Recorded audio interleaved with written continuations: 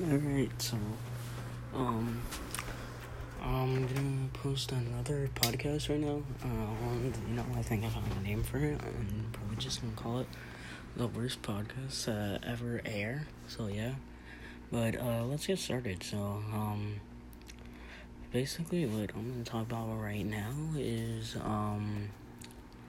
where fighting has gone and, what could possibly bring it back. So, to start off, fighting generally isn't allowed in hockey. It's prohibited by the rule book. You get a 5-minute major and any up to I think game misconduct you can get for fighting.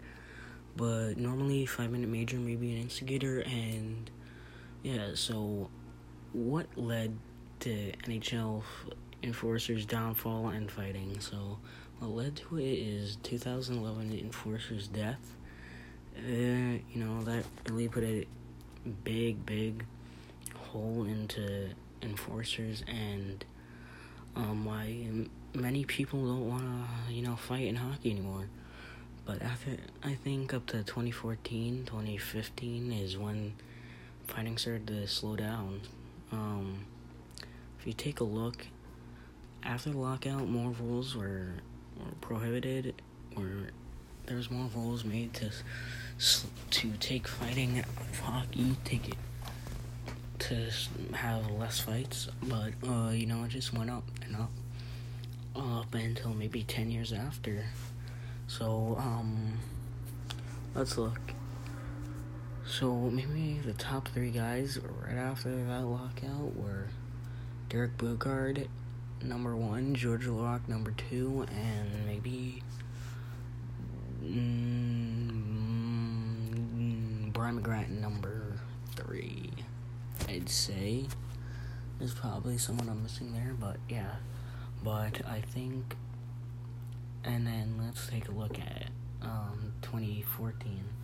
So you had, I don't think Jody Shelley was still playing. No, he probably wasn't. You had Derek Dorsett, Cody McLeod. I think it was Tom Wilson's first season.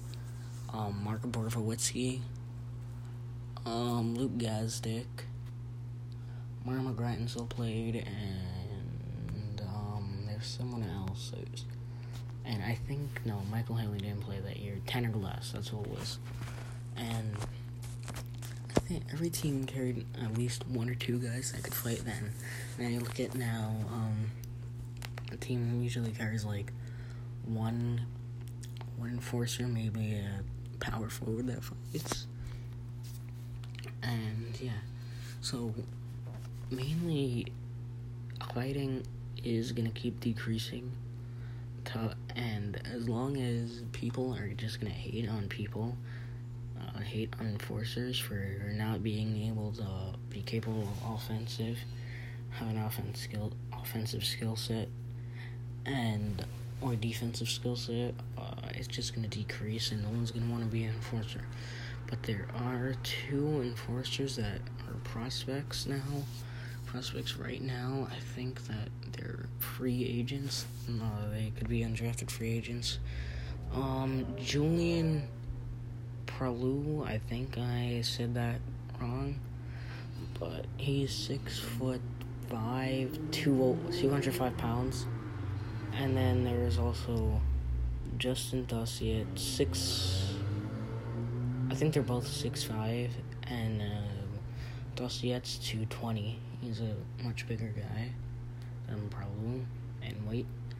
And yeah, but what was I saying? Yeah, so mainly fighting in hockey is just gonna go down here, but I think there will be a time. But it's also gonna say in the game, but there's gonna be a time where it's gonna make its return, and yeah, it's just gonna keep making its return, and it's gonna get rough and tough again, and yeah. But right now, maybe I'll say for the next, let's say 5 to 10 years, I don't see fighting being that big.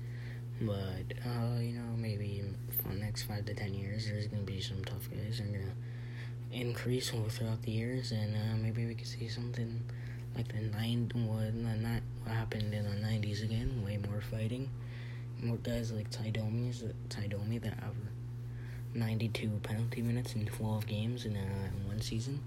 More guys like that. But right now, if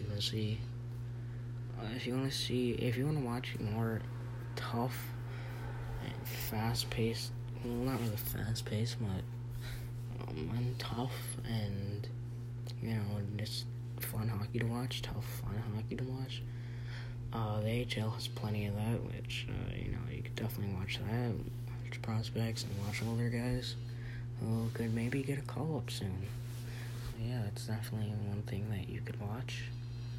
Or you could just go back and relive experiences by watching old fights like Derek Bugard, Todd Fedoruk, Joe Kos or Bob Probert, anyone like that.